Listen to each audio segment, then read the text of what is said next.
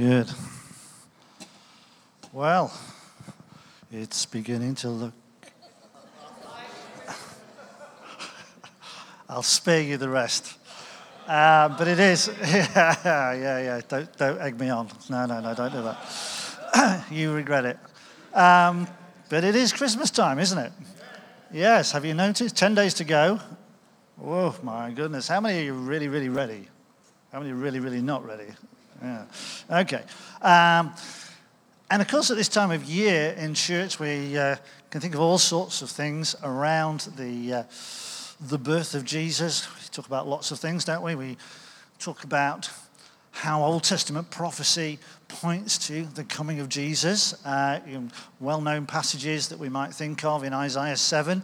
The Lord himself will give you a sign. The virgin will conceive and give birth to a son, and we'll call him Emmanuel. Yeah, well-known passage. We could think of Micah, where it talks about Bethlehem. It says, "You are small among the clans of Judah, but out of you will come one for me who will be a ruler over Israel, whose oranges? This is going to be one of those mornings, whose origins are before ancient of old." Yeah, so origins. I cannot believe I said that. Yes. And for those of you who know me, I'm not really into fruit. So it's a real, where did that one come from? Yeah. We could talk about angelic visitations, couldn't we? Where angels appeared over and over again around that Christmas story, if you like. Appearing to Joseph a couple of times in dreams, appearing to Mary to tell her that she's about to give birth to a son. And wow, that must have been a bit of a shock. Appeared to shepherds on a hillside. Appeared, well, who knows whether it was an angel or whether it was the Lord himself who spoke to Zechariah in that temple and talked about his wife, Elizabeth, going to have a baby. And we're not entirely sure in the dream that the wise men had, but God spoke to them about not returning to their own country via Herod and letting him know what had happened and where this new baby was, but actually there was an appearance to the wise men to get them to go on a different route home. So we could talk about angels, we could talk about shepherds who, having heard that message, were so encaptured with it, they wanted to go and see. Let us go and see for ourselves. And then having seen, they were so amazed by it all, they went and just told everybody what they'd seen. We could talk about the wise men, the magi or kings, coming to worship him and bringing their gifts. So there's loads of things we could talk about this morning. But there are certain things we can easily skip over. Have you ever, and I will confess this morning, a little while ago I concluded reading the book of Revelation as part of my daily readings. And I'd finished it, I think it was on the Monday, and on the Tuesday I thought, I think it's coming up to Christmas, and I'll just start to look at the accounts in the Gospels about the coming of Jesus and the birth of Jesus. And so I thought, well, I'll start in Matthew chapter 1. Sounds like a good place to start, beginning of the New Testament. I'll turn to chapter 1. And I looked at chapter 1, and I looked at the first 17 verses, and I thought, we'll skip those and go to verse 18. Because if you turn your Bible open, if you've got your Bible, you might want to do that, you get all this list. And it's headed in the New International Version as the genealogy of Jesus the Messiah. The genealogy of Jesus the Messiah. And you just see all those names, don't you? And you think, well, I'll just skip this and I'll just move on to the good bit. But then I got to thinking a little bit as well about the words of the Apostle Paul, who writing to Timothy in 2 Timothy chapter 3, verse 16, he says this. He says, all Scripture, everybody say all Scripture. All Scripture is God-breathed and useful for teaching, rebuking, correcting, and for training in righteousness. And the word there in the Greek, theonoustos, it's the only place it's used. It's this sense of God breathing his word. All Scripture, God-breathed, is useful. So let's have a look at these first 17 verses with that in mind. Is that okay? Well, it's tough, isn't it? I'm going to do it anyway. Verse 1. So I'm going to read it. And it says, this is the genealogy. And if you look up the word genealogy, it's an account of the origin. This is the genealogy of Jesus, the Messiah, the son of David, the son of Abraham. Abraham was the father of Isaac, and Isaac was the father of Jacob, and Jacob the father of Judah and his brothers. Judah the father of Perez and Zerah, whose mother was Tamar. Perez the father of Hezron, Hezron the father of Ram, Ram the father of Amminadab, Amminadab the father of Nahshon, Nahshon the father of Salmon, and Salmon the father of Boaz, whose mother was Rahab. Boaz the father of Obed, whose mother was Ruth. Obed the father of Jesse, and Jesse the father of King David. David was the father of Solomon, whose mother had been Uriah's wife. Solomon the father of Rehoboam, Rehoboam the father of Abijah, Abijah the father of Asa, Asa the father of Jehoshaphat, Jehoshaphat the father of Jehoram, Jehoram the father of Uzziah, Uzziah the father of Jotham, Jotham the father of Ahaz, Ahaz the father of Hezekiah, Hezekiah the father of Manasseh, Manasseh the father of Ammon, Ammon the father of Josiah, and Josiah the father of Jeconiah, and his brothers at the time of the exile to Babylon. After the exile to Babylon, Jeconiah was the father of Shealtiel, and Shealtiel was the father of Zerubbabel, and Zerubbabel the father of Abihud. Abihud the father of Eliakim, Eliakim the father of Azor, Azor the father of Zadok, Zadok the father of Achim, Achim the father of Elihud, and Elihud the father of Eleazar, Eleazar the father of Mathan, Mathan the father of Jacob, and Jacob the father of Joseph, the husband of Mary, and Mary the mother of Jesus, who is called the Messiah. Thus, there were 14 generations in all, from Abraham to David, and 14 from David to the exile to Babylon, and 14 from the exile to the Messiah. Woo!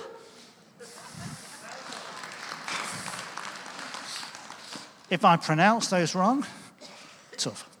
But isn't it interesting? We get the whole of the Old Testament, and then scholars tell us it's like God is silent for 400 years, from the end of the Old Testament to the beginning of the New. And the first thing God reveals to us at the beginning of what we now know as the New Testament, after 400 years of silence, is a whole list of names. Wow. If somebody hadn't spoken to you for quite a while, and they just started talking to you again, you'd sort of take notice. But would you be surprised if they just listed off a whole load of names? Why would God do that? In 17 verses, there are 40 names spanning 2,000 years of history and 42 generations. And when you look at those names, there are a whole mix of people. And they're all associated with the lineage of Jesus, the backstory of Jesus. And I want us to think about that for a few minutes this morning, because this whole mixture of people, God was so open to having them as part of the salvation story that Jesus, the Son of God, was coming to bring. How many of you know that Jesus came into the world for all people? All people. And in this ancestral line, there's all sorts of people. There's spies, there's foreigners, there's kings, there's poor people, there's rich people. There's prostitutes, military heroes. God is interested in all people. For God so loved the world that he gave his one and only Son, that whoever believes on him should not perish but have eternal life. You know, it doesn't matter what our background is, what our personal background or our family backstory is, God loves us. God is for us. And sometimes, you know, we might get in a little bit of a downward spiral in our thinking, and we might think, well, my life is a bit of a mess. Nobody's really interested in me. Why would God be interested in me? I want to tell you that God does not think like that at all. His heart is for every single person. And the lineage of Jesus includes those whose society would overlook, If you think about the time when this was written, 2,000 years ago, Middle East, if you were trying to impress people with your story and your backstory, as it were, you probably wouldn't, and this was culturally at the time, list ladies in that list.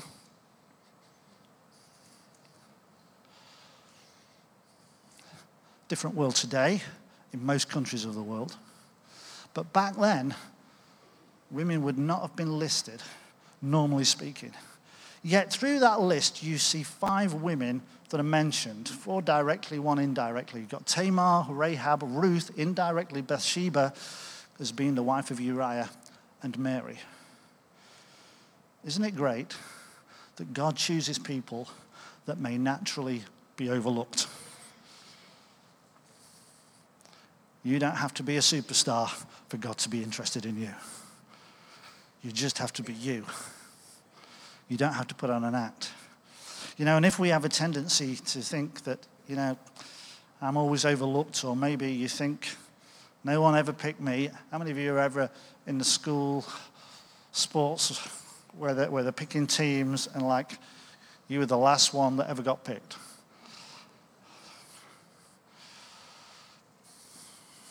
God doesn't work like that. Do you know, my Bible says God chooses the things that are not. Huh? David, the youngest who's on the list, the youngest son of Jesse, was totally overlooked, naturally speaking, when they were looking for the next king of Israel. Until Samuel came along and said, I don't understand it.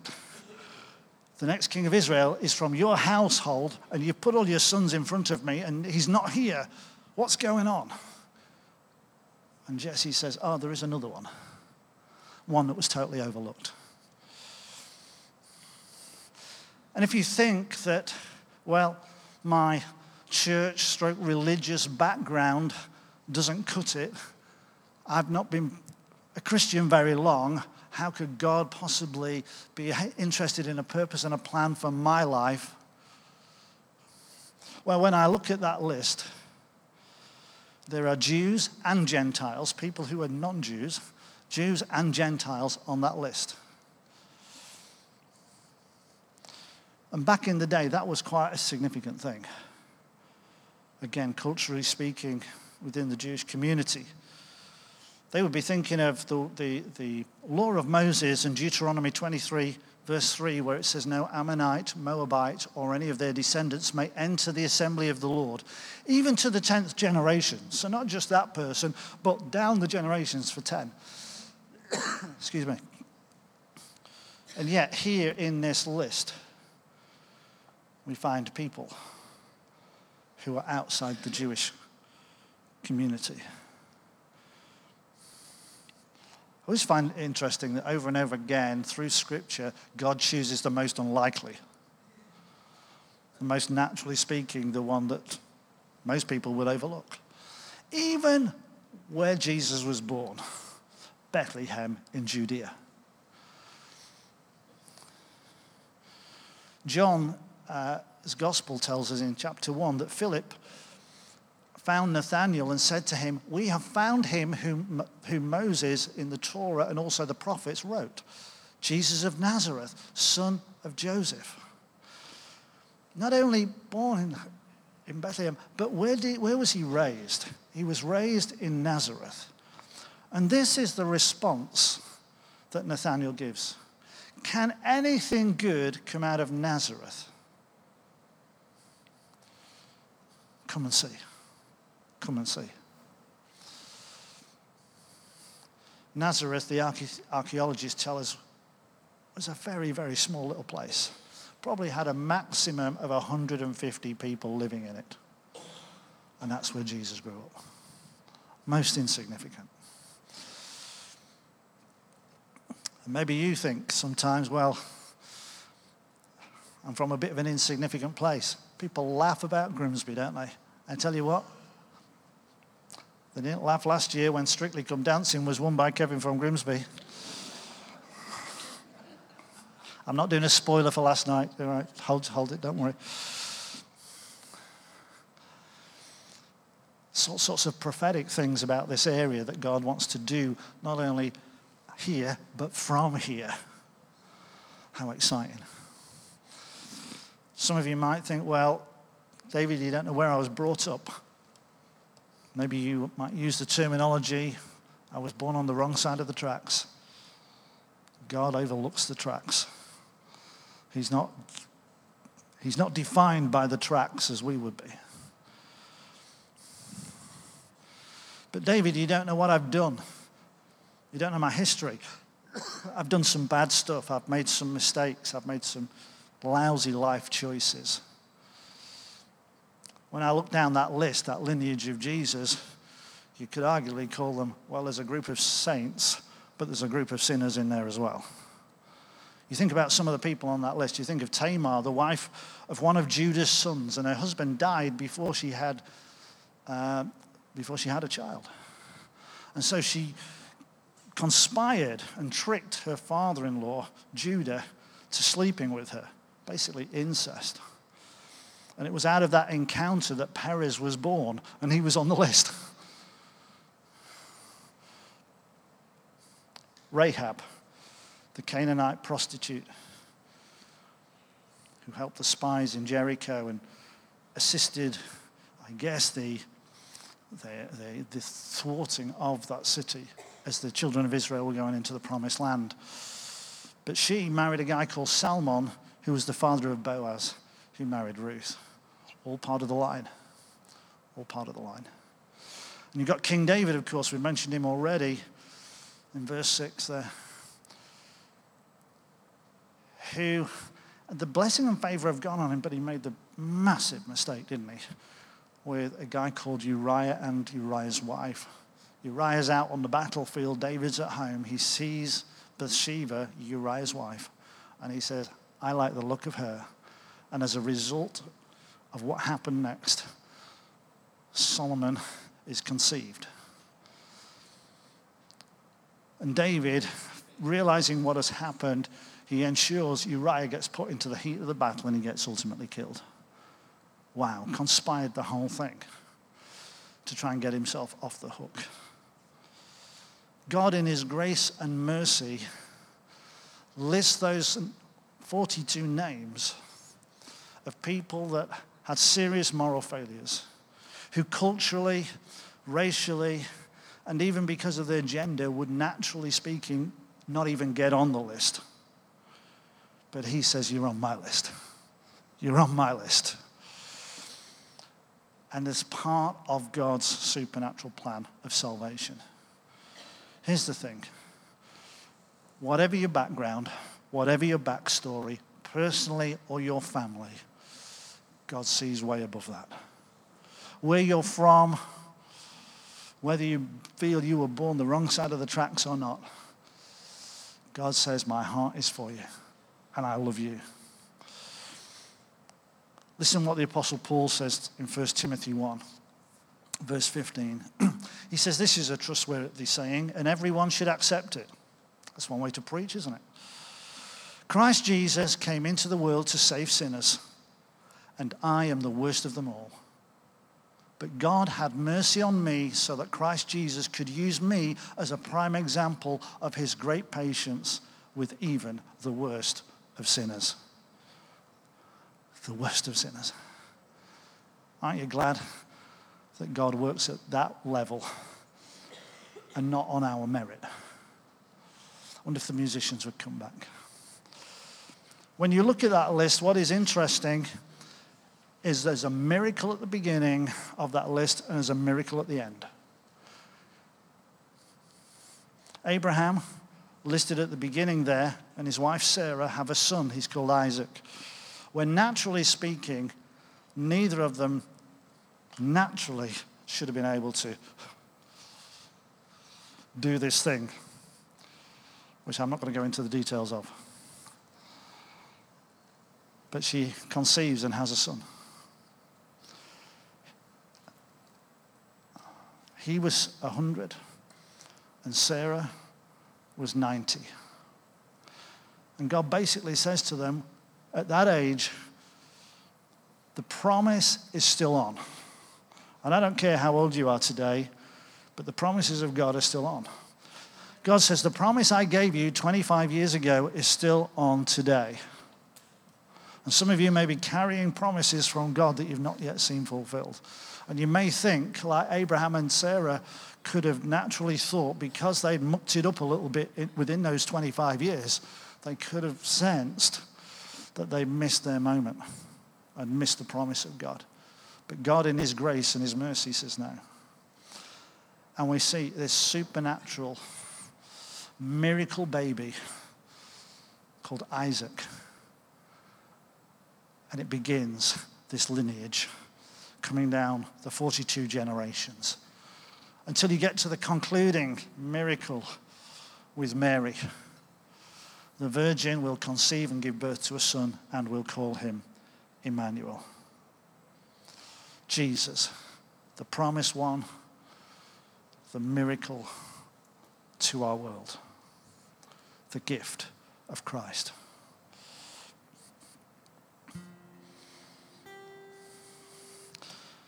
This season, this Christmas time we are in, we could think about a lot of things.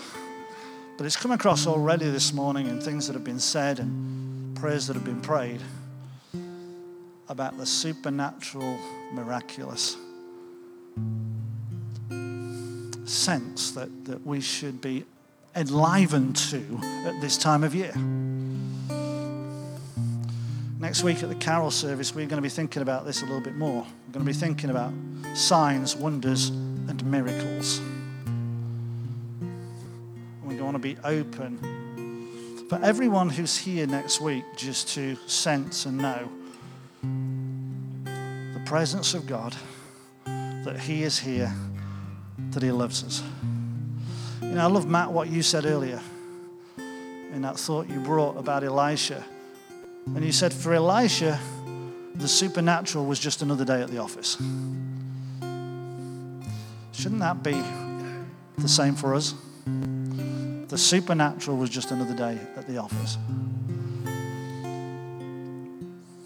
But I want to remind you today that whatever your background, whatever your family history, whatever your upbringing, whether your family has a history of faith in Jesus Christ or not, wherever you've come from, whatever sense of failure you may be carrying, God loves you. He sent his son, Jesus Christ, the Messiah, to live a sinless life and to be obedient to death on a cross, taking your pain and my pain upon his shoulders. That punishment that we deserve, he took. And if we will believe on him, our life destiny transforms. And we have an assurance of Jesus as Savior, an ultimate destiny with him. And here's the thing, he wants to include you in his plans going forward. How many of you are glad about that? Why don't you stand, we're going to pray.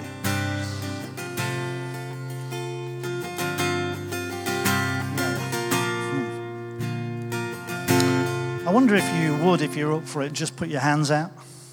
And just in these final moments of our time together, just offer your thanks. We've been doing it already, but it's not a bad thing to do it again. Offer your thanks to the Savior of the world. With all that genealogy, with all that history, pointing us to the fact that he is the God who is open to all to receive from him his love and his kindness, his mercy and his grace. Just thank him in your own words for a moment. Jesus, thank you, thank you, thank you, Lord, for your goodness, your faithfulness. Jesus. Lord Jesus.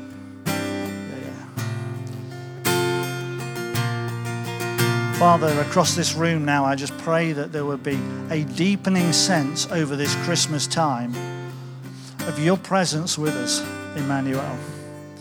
The reassurance in hearts and lives across this room that we are children of the living God. And whatever our background, whatever our backstory, your purposes are still yes and amen. Your promises are still yes and amen over our lives.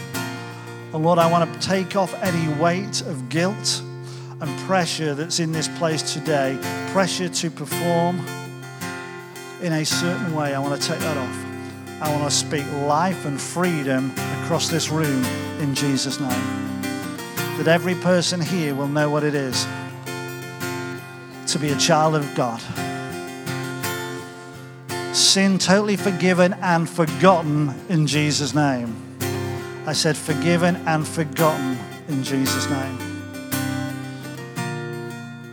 Lord, and I pray every person will walk out of here with that sense of freedom and that sense of optimism and hope in Jesus Christ for the days that lie ahead. In Jesus' name, amen. Amen. Amen.